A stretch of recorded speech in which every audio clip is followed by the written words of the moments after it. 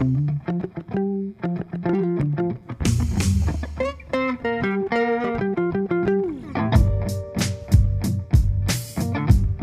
welcome to X Garage, where we dive into the world of worldviews using the Christian worldview. Today we got a special treat for you. We are diving into the worldview of Arminius, is it? Yeah, I guess we can Cool. call it that. You Yeah. know, um, yeah. Welcome to X Garage. Yeah. Welcome. Ethan's sitting here too. That's interesting. We're Yeah, all here. This is got good. Heath and Ethan. Everyone's here all together, and we're just all loving life. We're gonna do Li- some Arminius. yeah, living life to the fullest. Living what's that Joel Stein phrase? Oh, Best life now. best life now. We're living our Yeah, best make life make now. and then later it came out with make every day a Friday or something like that. Every day is a Friday. Every day is a Friday, baby. A good one. I actually used his book during my undergrad at Moody. Like, you guys probably had a similar course when you were there. It was like a exegetical class, and I used his book to show examples of various fallacies in biblical interpretation. I used his Every Day is a Friday book. Nice. Oh, I too many passages that were it made it too easy. So anyway, if anyone needs a book to look at poor exegetical examples, then you've got a friend with Osteen. Um, Perfect. Cool. Well, let's well, let's so get into Arminius, man. yeah. So what I think we can do is, so I'll head off this conversation today, and then um, as I'm sharing and talking, I don't have an outline. I didn't write anything else, so this is going to kind of be very conversational in the way I go about it. And at any point, you guys just feel free to jump in there if you have a thought that arises, and we'll just let the conversation go. If I just keep talking and there's no space for you to cut in, you can either just let me keep going or still cut me off. Sounds Uh, good. okay, so I think we'll just title this one: Is Jacob Arminius a Pelagian or a semi-Pelagian, or is he or no? Well, yeah, those can go hand in hand for some people, but is he a semi-Augustinian or a semi-Pelagian? Is technically what I meant. So there's a debate on whether or not uh, Arminius and Arminian theologians throughout the history and Arminianism today should be given the title, the general uh, um, category of semi-Pelagian or semi-Augustinian. So I just like that'd be fun to unpack and think about. Pelagius is a major church history figure at the time of Augustine, and to be called a Pelagian is no good. Uh, for anyone within Christianity and Christian thought that's biblical or even semi-biblical, to be called a Pelagian qua Pelagian is not good. Cool. So So let's talk about Pelagian for a second. What was his big problem? yeah, so he was a uh, like you're laughing at Pelagius right now. What's this guy's problem? Yeah. Yeah, so Pelagius, he's around the same time as Augustine. He kind of fell off the scene out of nowhere though, around 418 AD. But he from 390 to about 418, he was a guy in the world, a British with a British background or Irish something. He was I think Gaul is another term for the areas in which they think he proceeded from. But he just was a guy that showed up on the scene in Rome, and he was really big into asceticism, but within Christianity, in the sense that he was a moral practitioner. He wanted to see people living out what he would consider a sanctified life, and and there was a lot of moral laxity in Rome and in the church at that time, which was all of Rome. At that point, we're talking post Constantine. So, and Augustine was one of the major key bishops, and he was in Hippo, North Africa. And so, but the thing with Pelagius, and just getting to the point of what the issue was with him, the problems, and why no one wants that label, is technically he was what you might call the word the whole clean slate idea that came out way later is just really kind of go all the way back to Pelagius, where the idea is humanity is not actually corrupt. Adam, when he transgressed God's law in Eden, the command do not eat, Adam only affected his own life and Eve, and they essentially serve as bad examples. And so for Pelagius, then you don't have any original sin, no sin nature, but you do have the ability to sin, just like Adam.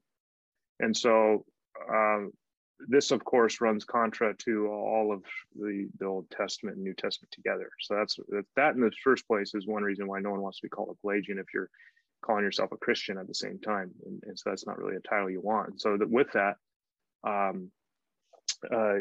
you also wouldn't want to really be identified as a semi-Pelagian either, because that kind of almost sounds like you're semi-terrible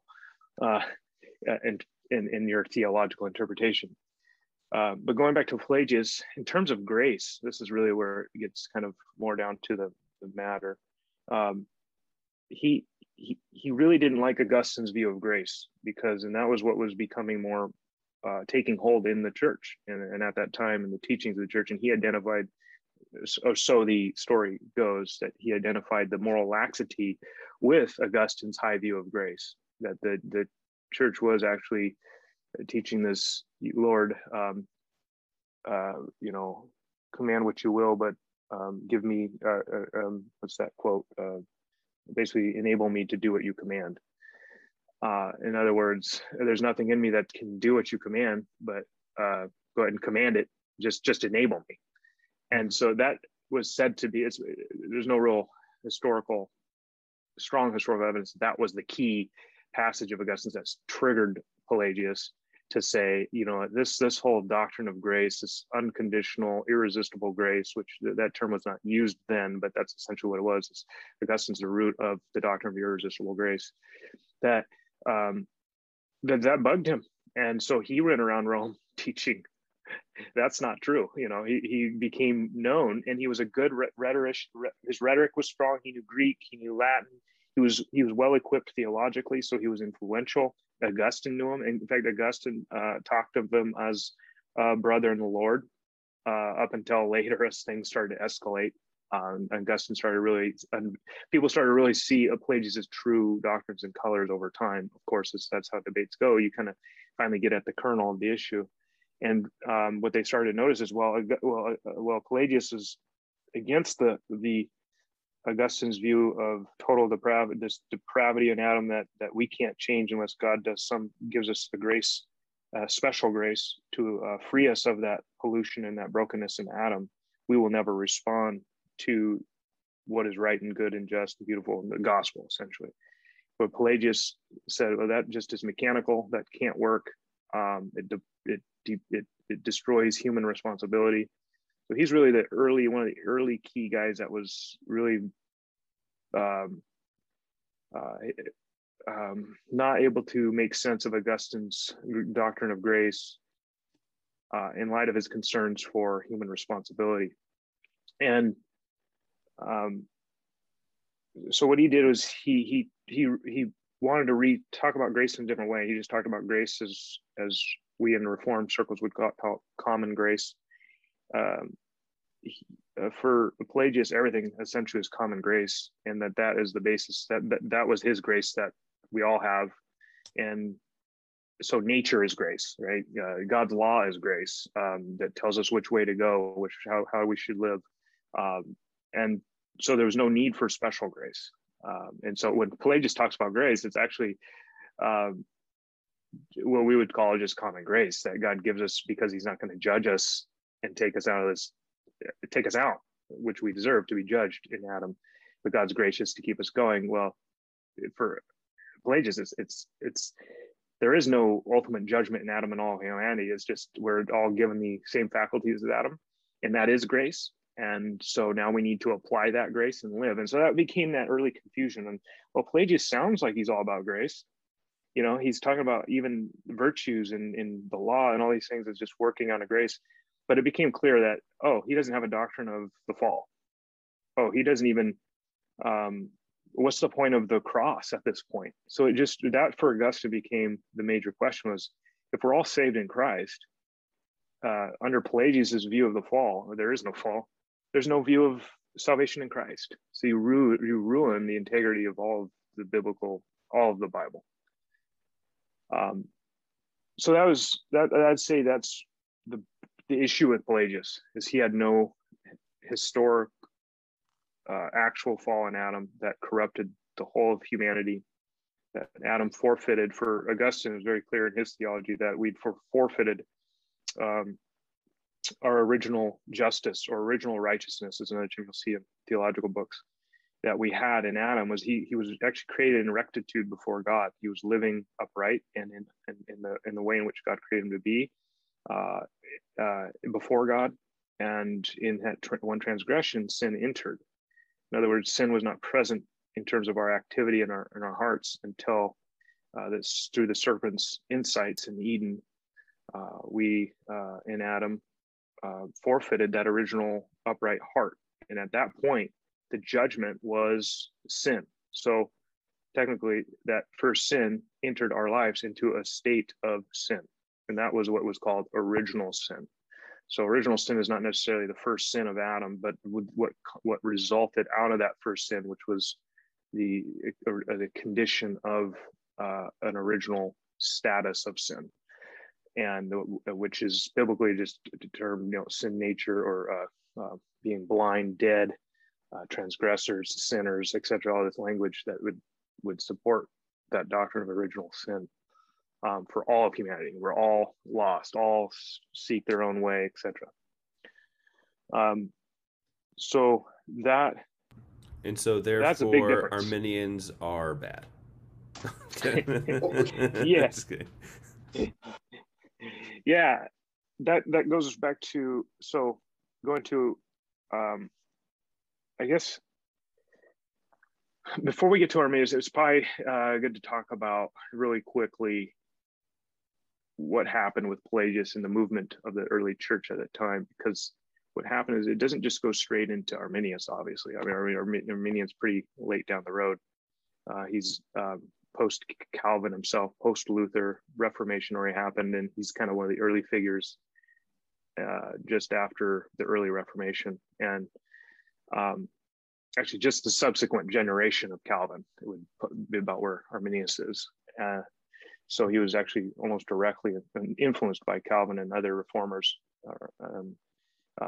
He was directly influenced by Theodore Beza, which was the guy that came up after Calvin in Geneva, took over Calvin's post and his influence there. But I think it's important. So at the council, I actually took a note of this because I'm all about the theology. I always forget about the history and the creeds and all. I mean the councils. But so it was in 1418 at the Council of Carthage that his teachings were actually formed. Pelagius' teachings were condemned. Augustine wanted Pelagius to be condemned along with those teachings, or declared heretical. That didn't happen then, and that wasn't an actual formal council. That was Augustine and a few other bishops, but it wasn't considered an actual formal council. It'd be more like a synod or something. I don't know. Maybe those terms are exchangeable, actually. Again, that church history stuff's not my buff, but it was in the first council of Ephesus in 431. So this is after even Pelagius is no longer on the scene. We don't even know what happened to him. Maybe he was martyred. for the UUs, he was martyred. He's the Unitarian Universalist martyr. Yeah. They would see him as a martyr. We wouldn't see it that way. We would see he was. I mean, he shouldn't have been. If it did happen that he was killed or killed for his faith by others, so that was wrong. You don't believe in original sin? I'll show you. Bang. Exactly. Like, okay, that'd be a bit much. And there's no evidence that ever happened. He just disappeared, and so some would say he knew, like, wow, he's not winning here, and he can't stick around these main cities anymore because everyone knows he's the heretic. Or his teachings were condemned at that point. And then so later they actually condemned. He called him a heretic at the Council of Ephesus. So, but what was interesting, I think it was the Council of Orange. But at 529, I'm thinking is when there was more of a, yes, okay. So the Council of, just after he was declared a heretic in 431, is about around this time, even probably just before that, semi-Pelagianism came on the scene. So this is actually something before Arminius. That's why I thought this was a good point to bring up. The label wasn't existent at that time. That the semi-Pelagian didn't come out until around the 17th century. But the idea was there, that these were Pelagians that were of another breed. And they actually held to, there is a fall. All are depraved. We're not gonna hold to those condemned teachings of Pelagius, but we still want to say something about moral responsibility that we don't feel like Augustine's doctrine allows. That if grace enables our will, then in what sense are we? Because for Augustine's doctrine, Augustine had grace enabling the will in such a way that you do respond in faith and love and charity. And so there was no resistible nature to that. Again, going to the Calvinism, which takes up these doctrines completely and rightly. I think they have the right interpretation of Augustine. So there was these who came along and said, well, okay, we don't want to be identified with Pelagius. We do see the merits of Augustine, but we also want to keep Pelagius's sensitivity on moral responsibility. So what they did was say, okay, we're depraved, yes, or we have some pollution. All of us in Adam are polluted, sinfully polluted, but we're not so polluted to the extent to which we can't, in that initial part of us, our initial phase of redemption, in that initial point, say yes to the gospel, and at which point that we do receive the gospel, God then enables us to grow qualitatively in that initial faith that came from us in our fallen condition. Does that make sense? Mm-hmm. So a little bit different, but then it still begs the question of, well, this is human merit, right? At the end of the day, even in your depraved state, your salvation is ultimately dependent, is conditioned on you, even before grace. So that is why I think this is where you can actually say semi-Pelagian is a really good term to be used, because they're not going to admit that grace, other than grace in nature, which again, that's not even in the question. Everyone knows that God creating us is a gracious act in terms of like God's kindness and goodness and his self-giving, etc. But in terms of a saving grace, nature is not a saving grace in the proper sense of biblical soteriology, salvation. So we fell, and then now we have categories of grace that redeem us out of our fallenness. So the semi-Pelagians didn't have that. They put grace after the initial point of willing for the gospel, and still in such a way that of course it's resistible. So with that said, Council of Orange comes up in 529, and this one deals with getting rid of this semi-Pelagian stuff and saying, okay, this teaching. So basically, Pelagius's influence impacted a lot of history, and not just him. It was really the tension over how does moral responsibility play into our depravity and the unconditional nature of redemption. It's biblically, we're saved by grace alone. Ephesians 2 is just, I don't want to go into exegetical stuff. We can talk about that actually in our next episode, more getting into the nuances of scripture. But yeah, the Council of Orange just got rid of the condemned, I guess, I don't know terminology to be used. They basically just worded rightly how the church should speak to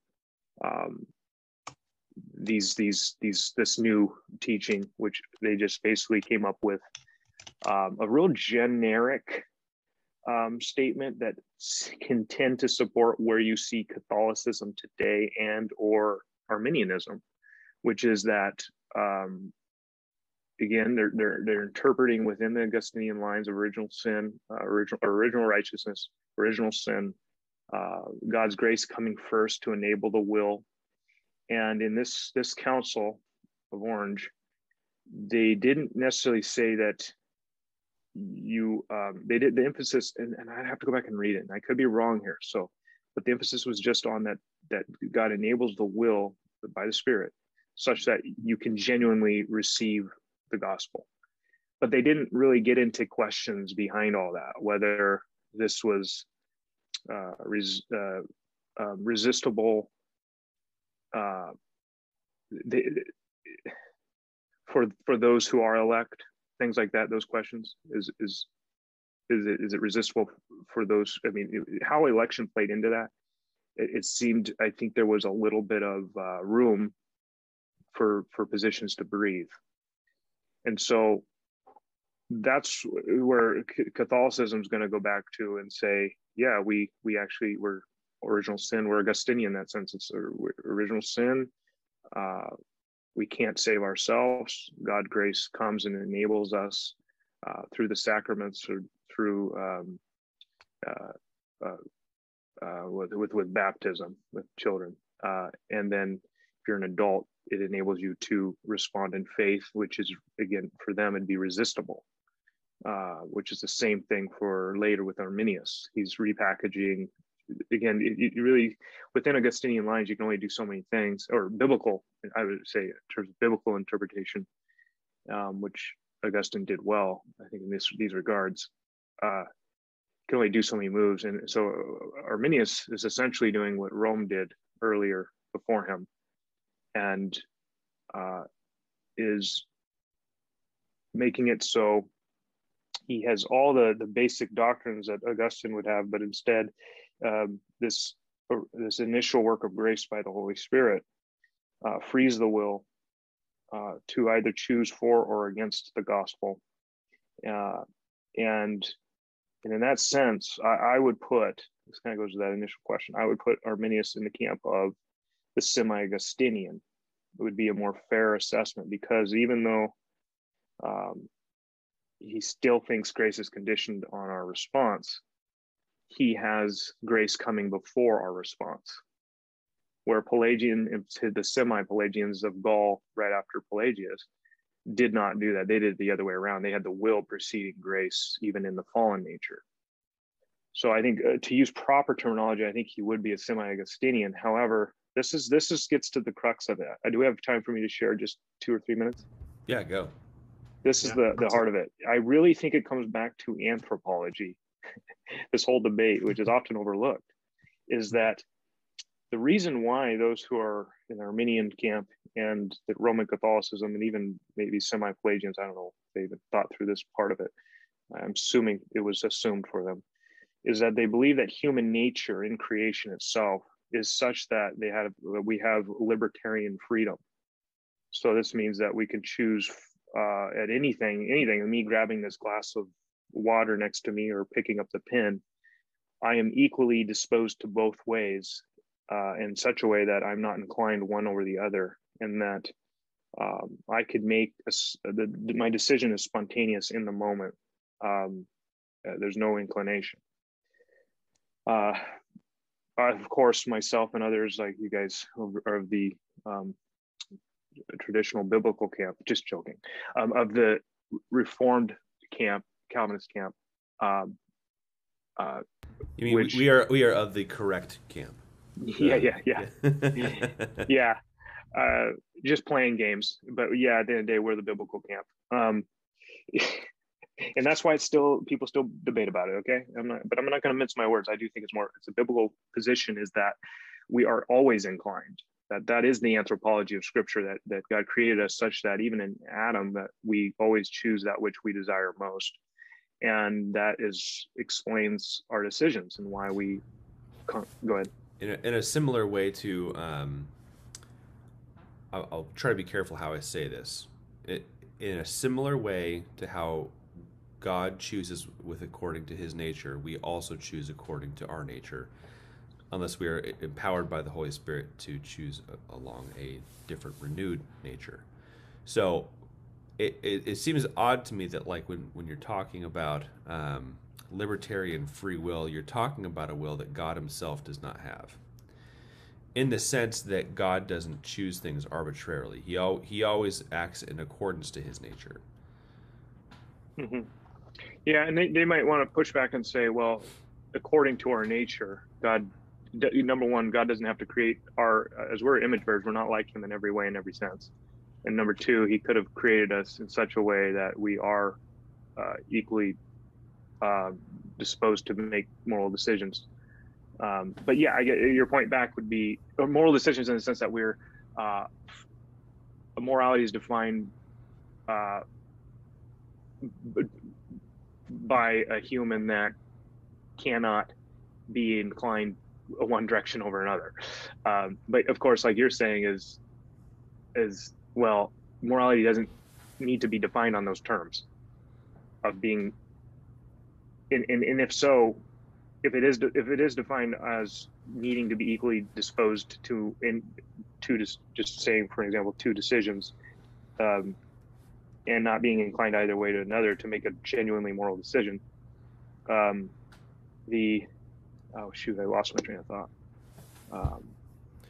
That's good. Just at the end of the day, that I mean, obviously the biblical text is the thing that we should be leaning on for how to determine these things one way or the other.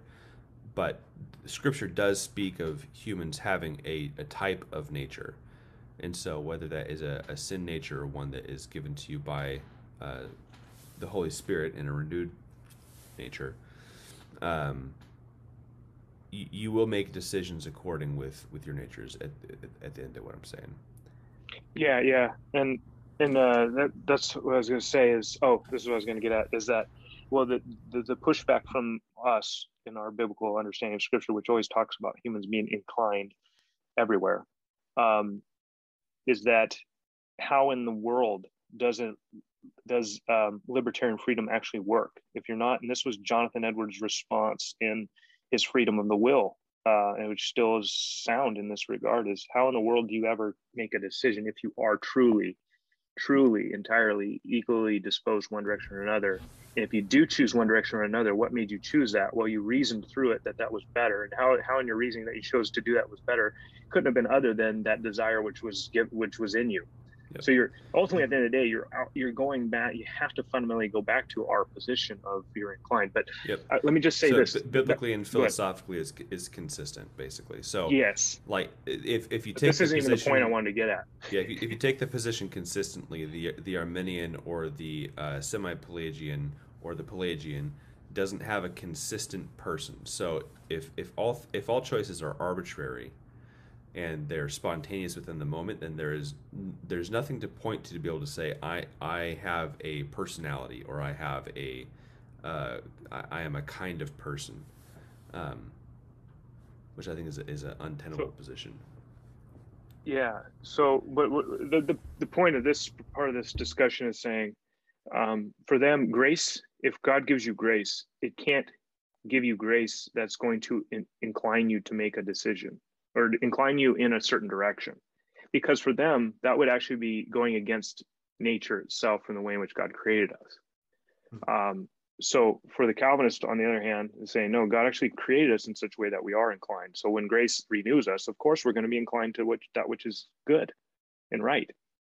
And so, but only in this sense, it's a greater grace, because this grace is actually, as Augustine says, it's not just a foregoing grace that enables, but it's actually now in Christ. It's also a preserving grace that continues to renew us. So it's not like we are like Adam and Eden, where we have this trial where he was given the grace by which he could continue to not sin. That was the grace that Augustine said Adam had in Eden, but he was not given the grace that would enable him such that he would prevail. Now that was given to us in Christ. So that's what's the greater part of being in Christ, is that we're no longer in this that situation that grace that Adam had, that was only that which was what we call just his natural that natural grace in creation that he was able to serve the Lord, but it didn't ensure that he would through to the end. Whereas in Christ, God has secured our redemption and a renewal of us such that he's not only restored us, but now he's continually working in us. Philippians 1 and 2 through 3, I think. 1 and 2, 3 maybe. That God continues to work in us for our salvation. That and this kind of goes back to it is so yeah, the Arminians are going to say, no, that's just not our human nature. So grace just makes us back to where we just are again, in a state of genuine equilibrium, and it continues to we continue to implore ourselves in that grace, which is why a consistent Arminian would be that we fall away.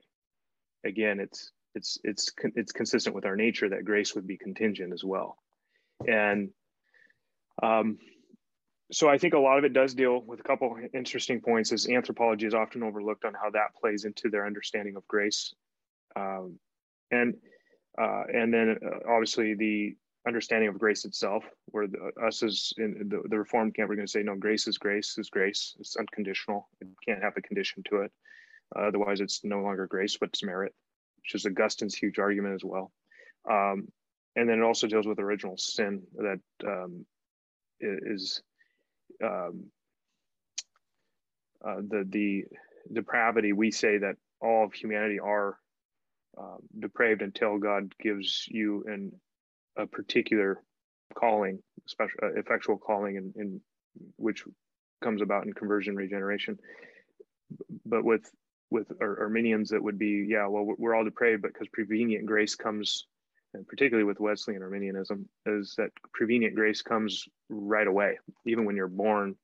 I believe, I could be corrected on this, that prevenient grace is already there. So in some sense, you're not actually born into that depravity in which you should, that we would say you are.